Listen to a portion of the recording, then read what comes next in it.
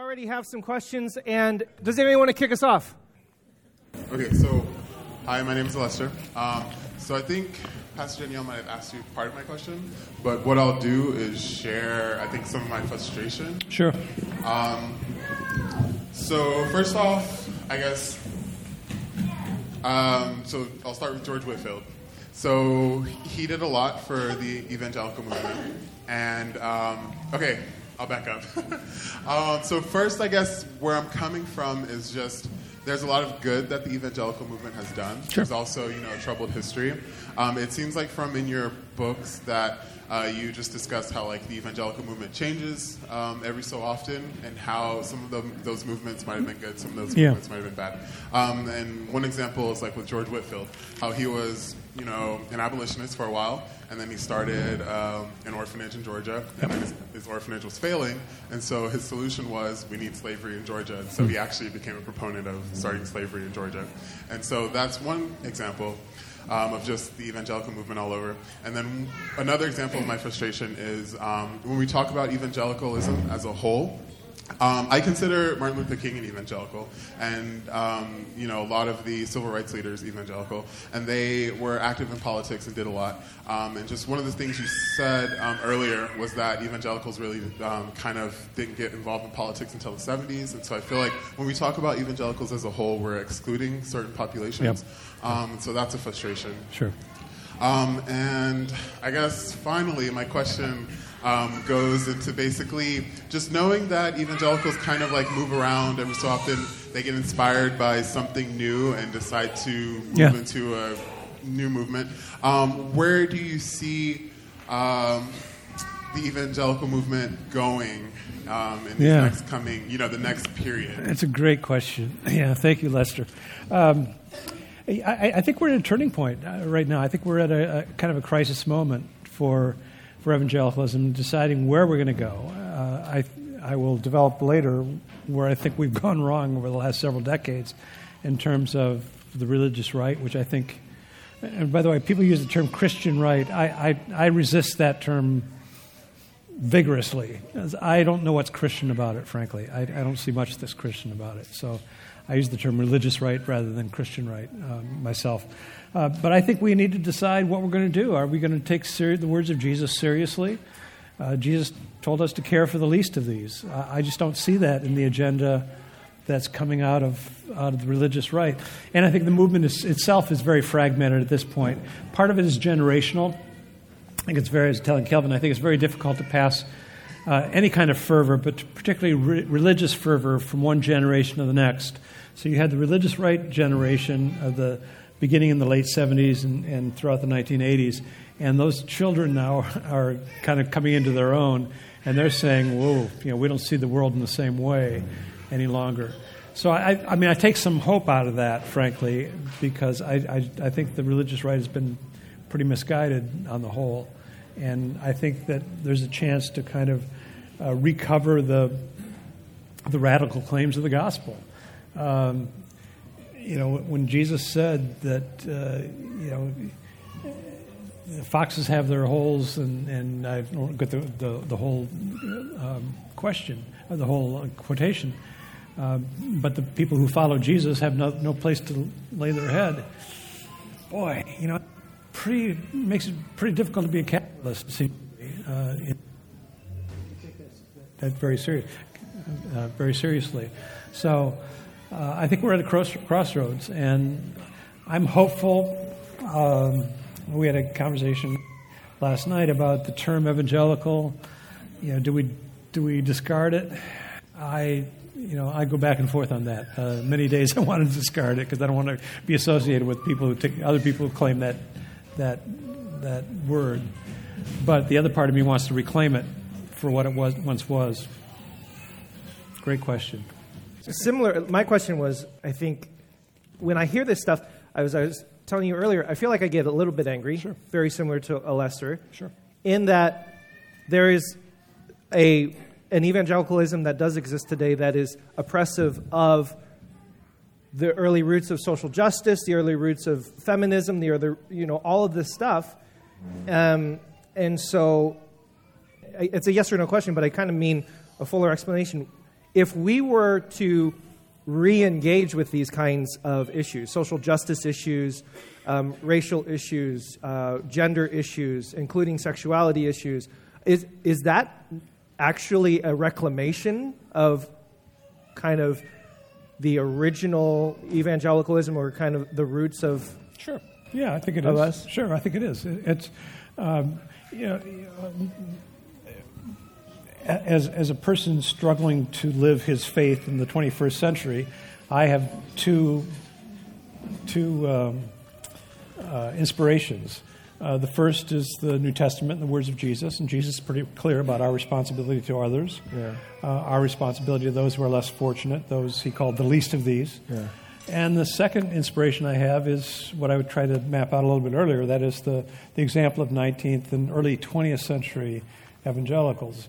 What I didn't get a chance to develop as much as I should have, I talked about the antebellum evangelicals with the abolition of slavery, equal rights for women, prison reform.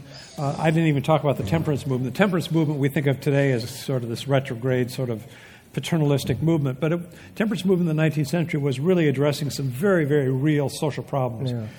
Alcohol consumption was just through the roof compared to what it is today. And with that, of course, you had child abuse, spousal abuse, and so forth. And so evangelicals were really engaging in a worthy social reclamation effort through the temperance movement. But these impulses continued into the 20th century. One of the great champions of evangelicalism, progressive evangelicalism, was William Jennings Bryan, who was very much decrying the ravages of predatory capitalism and advocating for women's rights and so forth. Yeah. So, yes, it's a reclamation, something we've lost for more than a century, it seems to me. Somebody else. Howard, please. About pre- and post millennialism. So, millennialism, yeah. It's fascinating to me that most of you don't know what the term means. I mean, I'm growing up in this world. These were life and death conversations about whether you're premillennials or postmillennials. And so when I think about kind of the concerns and where they might converge, in order to say so scalably, you probably need to be concerned about like social issues, right? Yeah. I mean, I think so. If I'm a pre-millennialist, I guess I could try to like save the soul of every person that I meet every single day. That's not many people, and I probably wouldn't have access to all the people that I meet in general. And if I'm a post, you might get so caught up in trying to fix like larger problems that you don't actually save any souls in that 1,000 years that I guess we have.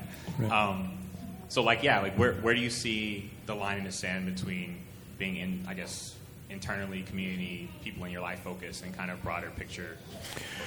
Well, I don't think it's an either-or question. And you look at Jesus. Jesus ministered to individual needs as well as to the soul and to the inner person, and his encounter with them was transformative not only in a spiritual realm but also for many of them in a physical realm in terms of healing and so forth. So again, that's the example that I would hold up. I don't think it's an either-or situation. Part of what you do in your study is you mentioned how theology has this significant impact on how people actually act and behave. Yeah. Now, that sounds like a very oversimplified statement, but my question is, are there any theologies that you see now that are emerging in kind of this new era of Christianity that has potentially negative impacts for how we actually practice, given that historical context, right? I mean, the shift from post to premillennialism had massive social implications for how we behaved in this world. Yeah. So what are the theologies that you might see today that could have potential ramifications that are anti-gospel, but yet they're the theologies that are popular or they're running around? And Wow, that's a great question, Kevin. I'm probably going to shirk the question because I'm not a theologian. I don't know that I can answer that. I guess one example that came to mind is literalism. That sure. Many of us, and I've had many conversations with people in our church here about coming from a place where the Bible says it, I believe it, that settles it, sure. Which means that if the Bible says something very specific about women's place in the church. That's just the way it is, and so we don't allow certain behaviors. So literalism is kind of an example that comes to mind. And No, I think that's an example of missing the forest for the trees. When I read the New Testament, Jesus is always kind of busting through barriers. And who are the people who he tangles with? He's tangling with the legalists. Yeah. And the scribes and the Pharisees. I have to be careful. We're in a Jewish synagogue here, I'm not saying that to demean the scribes of the Pharisees or Judaism generally. Please understand that. But Jesus brings a different way of seeing, different way of being in the world, and he's always clashing with them because they're saying, "Yeah, look here, we got you. You were healing on the Sabbath," and Jesus said, "Yeah, I was healing on the Sabbath. Isn't that a good thing? This person was healed." And they said, "No, you can't do that because you violated the law." And Jesus is always violating the law, it seems to me. He's always, he says, he's asked about the law. He says, "I've come to fulfill the law," but he breaks beyond it. He always does that. What's the Sermon on the Mount all about? Jesus talks about the impossibility of keeping the law, right? Mm-hmm. You've heard it said, "Thou shalt not kill." I tell you, if you hate your brother, it's just bad as having killed him. You've heard it said, "Don't commit adultery." If you look on a woman with lust, well, vice versa, that's the same as having adulterous relationships. And he's always breaking through those barriers, it seems to me. Yeah. Please. Could you flip your question and ask? I will ask you, do you see any theologies out there today that are encouraging to you? Any movements? Yeah, sure. I don't know if I'd call them theologies, but there is I think a growing movement, a groundswell of people who are trying to recover the gospel and trying to recover the radical words of Jesus and trying to appropriate them. There have been people out there for a long time, people like Jim Wallace and Tony Campolo and others, but a younger generation now is coming in to that cohort. People like Shane Claiborne, Rachel Held Evans, I think probably would be in that group as well, from what I understand. So I'm not sure it's a theological movement, but it's an attempt to reappropriate the gospel and to apply it to the 21st century, which is what we're always asked to do, it seems to me. In your book, Mine Eyes Have Seen the Glory, you use the term second-generation evangelical. And that was a really fascinating term for me because we use first and second generation to describe immigrants and their children, et cetera. Sure. We have a lot of children in our church, a ton of them. Yeah. More on the way. Well done, everybody. My question is, you've written about how second-generation evangelicals have, in many ways, rejected or had to contend with the faith of their parents in such a way as to make it their own, and especially as generations move on, even now, people are talking about how younger evangelicals are leaving and they're not coming back. Sure. Right. My question is, given your historical work of that generational kind of passing down, what can you share with parents today about the lessons that we learn about passing this faith down? I mean, this faith that is really critical, really important to us, and I think to the world to get this right. Sure.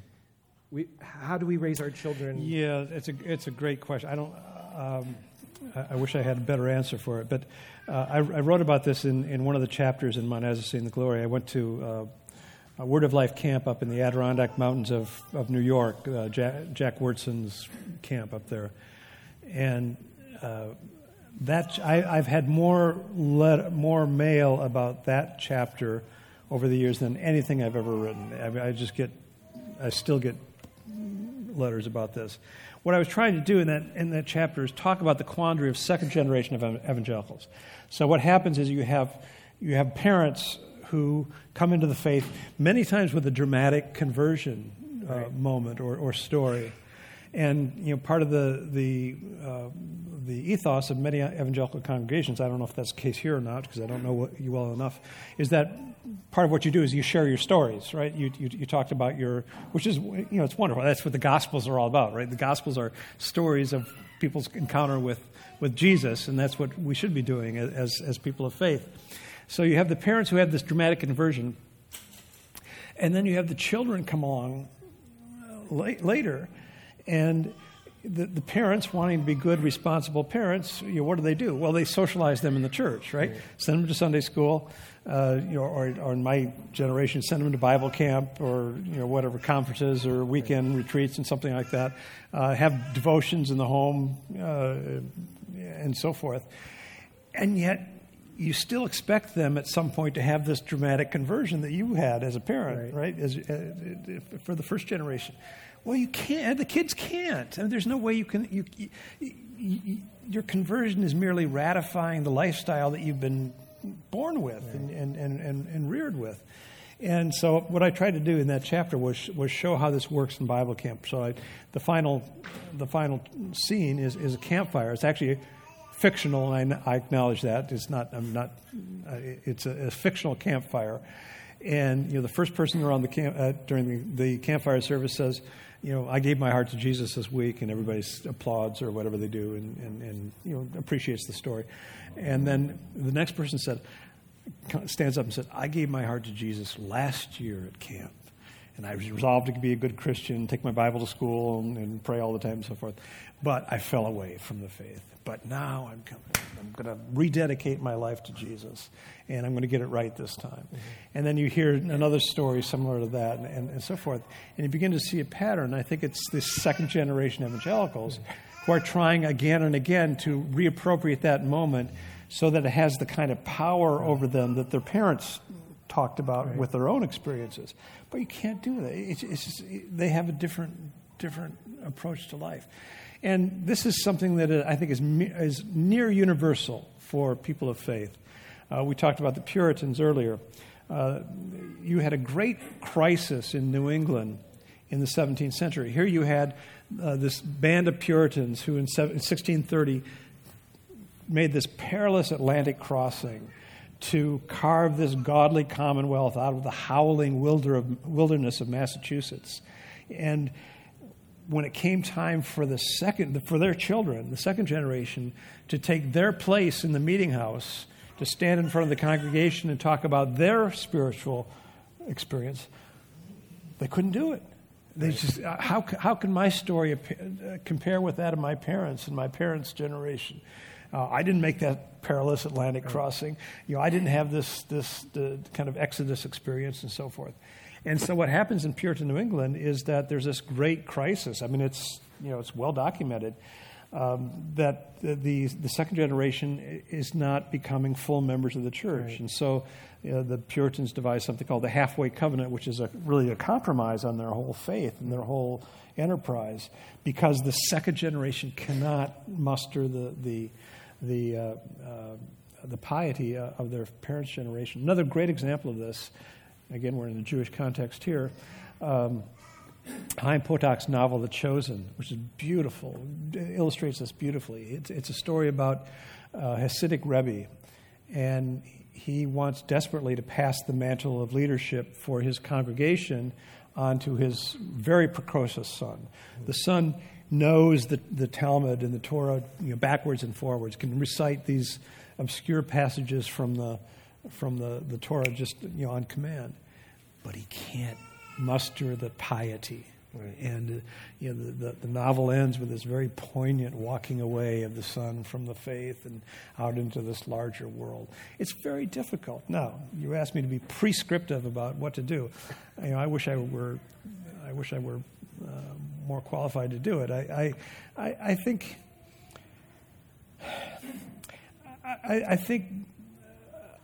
parents need to be a role model in so many ways, but in terms of the faith as well. That is to allow their children to see their own struggles with the faith. My favorite passage from the New Testament is the parent of a young boy who tells Jesus, "I believe, help my unbelief." Yeah. I love that. Because for me, doubt is not the antithesis of faith. Yeah. Doubt is the essential component of faith. Yeah. If we've got it all figured out, which, by the way, is what the inertists wanted to do in the 19th century, if we've got it all figured out, why do we need faith? Right? Faith is this wonderful thing. It's this leap into the darkness when we don't have all the answers. And I think if our children can see us with that sort of struggle, it provides a model for their own questings. That's awesome. and spiritual wanderings. We just had Dr. Peter Enns on his book, The Sin of Certainty. He was just here sharing on essentially that topic. So I think that right? You're speaking to a group that's very much embracing of that idea. Okay. So thank you. Okay, it is 7 o'clock. So.